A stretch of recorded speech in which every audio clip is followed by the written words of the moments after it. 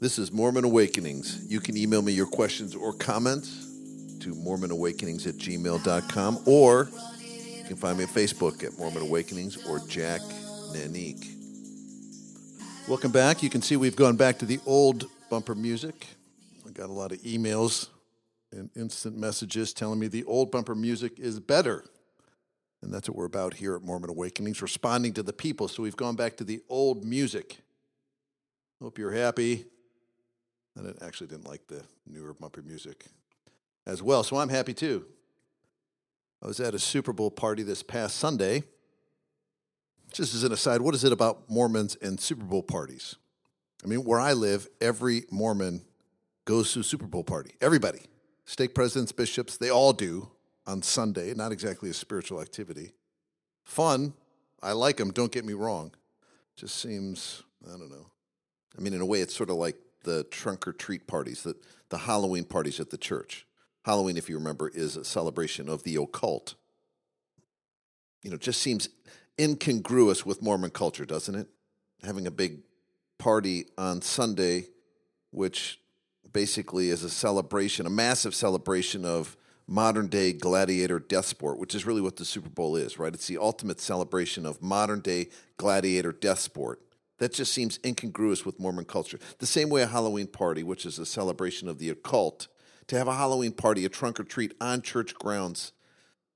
Again, I like the parties. They're fun. It just all seems incongruous to me. So it kind of bugs the OCD side of my personality. Anyways, I'm digressing. Back to my original story. I'm at this Super Bowl party. All the people at the party were Mormons like me. People from the ward, a couple people from the stake. During the middle of the party, one of the women said, "You know, we should have invited some non-Mormons to this party so that we could show them that we're normal." And then one of the other people said, "Oh, Sister Jones, do you mean to imply that Mormons aren't normal?" To which the rest of the people at the party guffawed enthusiastically. It was an interesting comment and rejoinder, though. We should invite some non-Mormons to our party to show them that we're normal. And then the rejoinder and its implication that we are not normal. And the round of guffaws indicating that everybody in the group felt that way too. Yes, we are normal. We want people to think we're normal, but we know that we're not normal. And we know everyone else thinks we're not normal.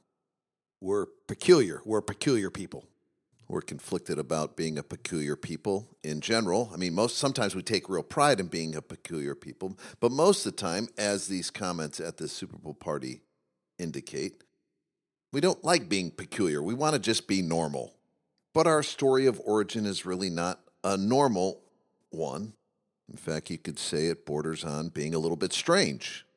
So strange that when Mitt Romney was running for president back a few years ago, some of the commentators in the press thought that he was ineligible to be the leader of the free world per se because he believed our crazy story of origin, the story of Joseph Smith and the Golden Bible and the angel Moroni, which is how they all pronounced Moroni. And it is it's kind of a strange story if you think about it.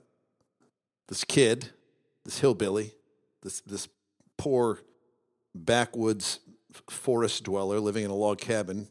He goes out in the woods one day. He's 15 years old or so, 14, 15.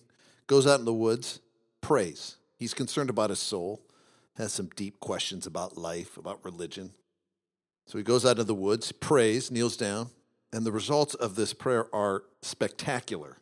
Perhaps the most spectacular, incredible results to a prayer maybe ever in the history of prayer. First, this dark force almost kills him, Satan. We don't talk a lot about that part of the first vision, but that part's in there too, at least in the version that's in the Pearl of Great Price. This dark force encircles Joseph, strangles him. There's this weight on him. He thought, according to the version in the Pearl of Great Price, that this dark force was going to destroy him, so that must have been freaky. Then God the Father and Jesus Christ appear, and the light of their beings disperses all of this darkness, drives Satan away. Then they start talking to Joseph. And they say, hey, Joseph, your name is going to be had for good and evil for the rest of time. Don't join any of these churches. They're all corrupted. We're going to start a new church. It's going to be the real church. Then they leave.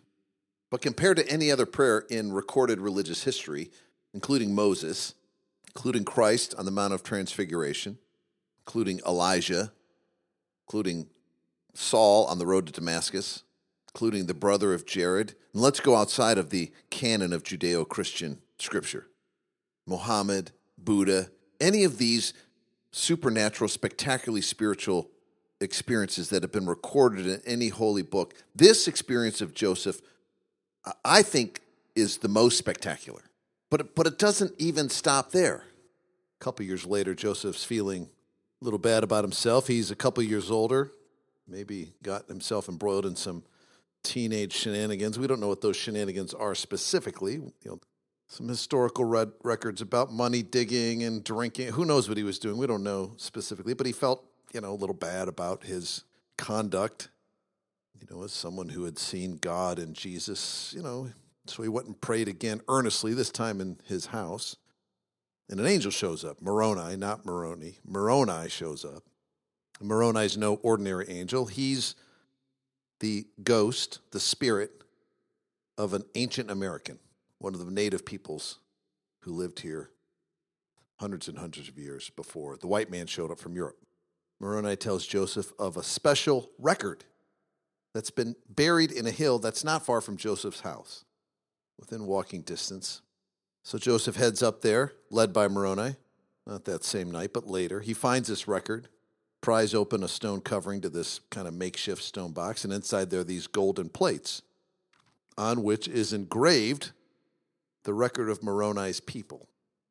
It's written in an ancient language, Reformed Egyptian, which is what the ancient pre-Columbian Native Americans used to record their history. Reformed Egyptian. Joseph reaches down to grab this record, but Moroni forbids it. Moroni says, the time has not yet come, but come back every year, the same time of year for the next few years, which Joseph does. The next few years he goes back on an annual basis to the site of the plates, this record, and he gets some instruction from Moroni. Then when he's in his early 20s, he finally gets possession of the records, and then he translates them. And it turns out that these ancient Americans, these native pre-Columbians, were actually descendants of Jewish people living in Jerusalem at the time of the Babylonian conquest.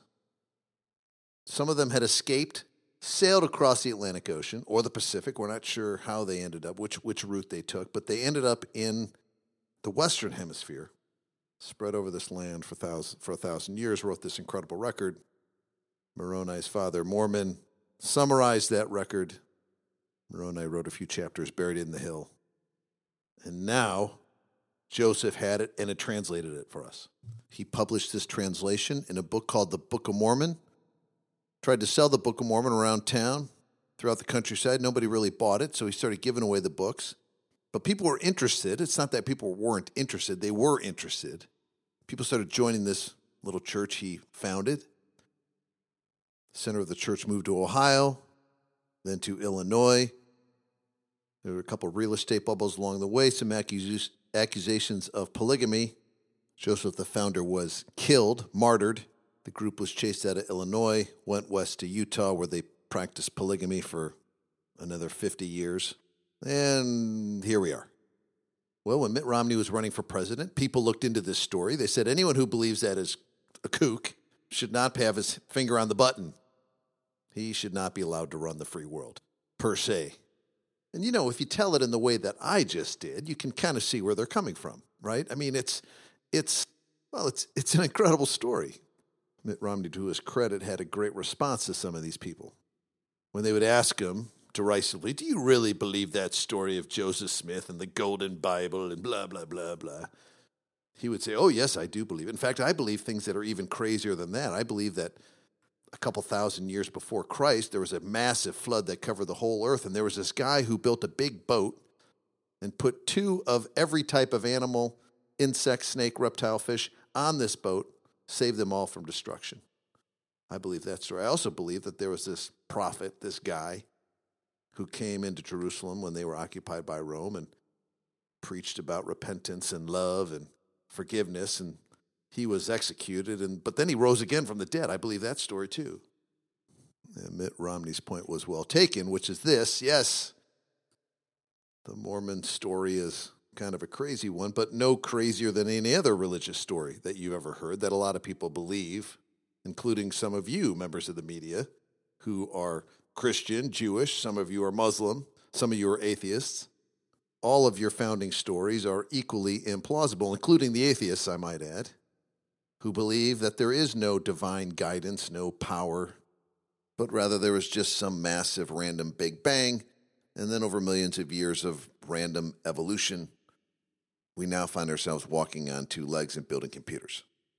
And that sort of shut up these critics in the media, at least as far as Mitt Romney's religion was concerned. They found other things to pick on him about, but not that. Well, after this episode, I began to think that maybe we are pretty normal, pretty typical. We have a story, a religion, a culture, a tradition of some sort, personality quirk maybe, a belief. There's something about us as a people that makes us feel different from everyone else, except that all people kind of feel this way. All groups are taught a story, some guiding principles, have some traditions, some events that make them feel like outsiders. If there's one thing consistent about life on this planet, is that most of us feel like we're outsiders. Most of us feel at certain times in our life that we're standing off from the group and we're not part of it. There's something different about us. We're peculiar. But what's interesting is that every group feels peculiar, and every group can point to their religious traditions, cultural components, and say, this is why I don't fit in. It turns out that the most normal part of life on this planet is feeling that you're not normal. The most common feelings that we have as human beings is that we don't fit in with everyone else. Well, that's kind of weird. And so while the details of our stories, our family backgrounds, our personal proclivities, our personalities, the cultural aspects of our lives differ in the details, they all lead us, all of these backgrounds lead us to the same place, this common place that we all feel, of being slightly outside the group, of being unique, of being an individual. Well, a recognition of that fact brings a whole new meaning to our stories, doesn't it? It makes you rethink the whole point of any of these stories. Because if all of our stories, all of our cultural backgrounds lead us to this same feeling of being part of the group, yet slightly outside of the group, having things in common with others, but then not really, this feeling of being peculiar, well, it makes you rethink the point of all these stories to begin with, including ours, by the way. And you start to ask some very metaphysical questions about the point of the stories that we've been told that have nothing to do with the details of the stories that we've been told. Well, that gets really weird, and it freaks people out. Because before this point, we all used to think, well, the reason I'm part of this peculiar people is because I have this story, this explanation for life that is right, and no one else has gotten with the program. So I know more than everyone else. That's why I'm peculiar. That's why my people are peculiar. Then you think, wait a second, everybody feels a little peculiar. It's their backgrounds, their experience, what they've been taught, the stories they've been told, their culture, that all collectively makes everyone feel a little peculiar, a little set off from the group. And you start to think, well, wait a second, my experience is not all that different from anyone else's. You get to the point where you say, it's really not about the stories. It's about where we all are. We're all feeling a little peculiar, yet connected. That's a conclusion, of course, you make on your own. You don't read that in a book. And if you do, it's not a USDA approved book from within your community, whatever your religious, traditional, cultural community happens to be. So, since you come to this conclusion on your own, or You read about it and process it and ultimately comprehend it because of something you've read that is verboten inside your community, or at a minimum outside of your community, it requires a little more confidence, doesn't it? It requires a little more independence, a little more autonomy, doesn't it, to hold on to that idea? Or does it, because those sort of ideas become part of you and they cannot be eradicated by the old tropes you heard from yesteryear? And then the cycle of peculiarity begins again, because vis-a-vis members of your own group, you are peculiar. You begin to feel like an outsider inside your own group. Also, by the way, a universal phenomenon, a universal feeling. I think we'd be shocked by the number of people inside our community, inside any community for that matter, who feel like outsiders. The fractal of being part of something, yet peculiar and different, continuing at a more micro level. A fractal which repeats over and over. And I think there's just something to learn from that phenomenon, because we are, after all, part of a group, interconnected, yet individuals at the same time. There are always things with which we have in common with the group. There are always things that groups have in common with each other, yet there are always are things that make us individuals as groups, between groups, or as individuals within the group. So the question is, how should we conduct ourselves given that fact? It becomes obvious that being dogmatic about the specifics is not the way, but being dogmatic about more general higher truths is the way. This, in my view, is the New Testament, period. A lot of debates about how dogmatic one should be about traditions, about the law of Moses, about diet, about what you should do on the Sabbath. A lot of debates about how dogmatic one should be about the practice of circumcision, about keeping kosher, in an effort to throw off the dogmatic handcuffs of the specific to an awareness of higher truths, greater truths, truths like love, humility, compassion, forbearance. Because at the end of the day, we all are connected, yet no one feels like any of us really fit in. Got to go to a higher level. I think this is what the young boy from the log cabin who went out to pray was seeking, ultimately, seeking these higher truths. And why was he seeking it? Because he was poor. He lived in a log cabin. He lived on the fringes of society. He felt peculiar, I'm sure. But you got to admire the kid. He sought something more. He wanted to understand more, I think.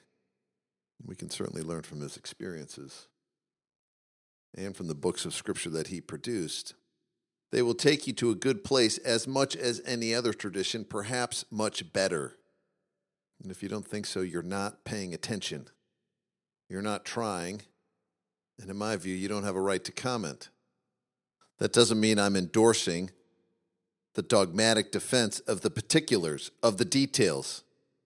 It does mean, though, if you feel like you're a victim because you're peculiar, well, get in line, join the club. So does everyone else on earth. And being a victim never helped anyone. I tried to say this exact thing in my very first podcast about Kisa Gotame, whose child died. And in the process of dealing with her grief, she realized that everyone in her village had also been touched by a similar grief. She was no different. Mormons love to think that they're so exceptional. Dogmatic Mormons think they're exceptional. Disaffected Mormons, who are victims, think that they're so exceptionally oppressed by their people, that is. None of it is all that exceptional when compared to the experiences of most other groups on earth who have ever lived. So instead of whining, instead of criticizing, instead of complaining, instead of pointing at other groups that aren't like you and or feeling so strange and peculiar from people that aren't like you. Start looking for the higher truth. Start thinking about why God put you in the milieu that you're in.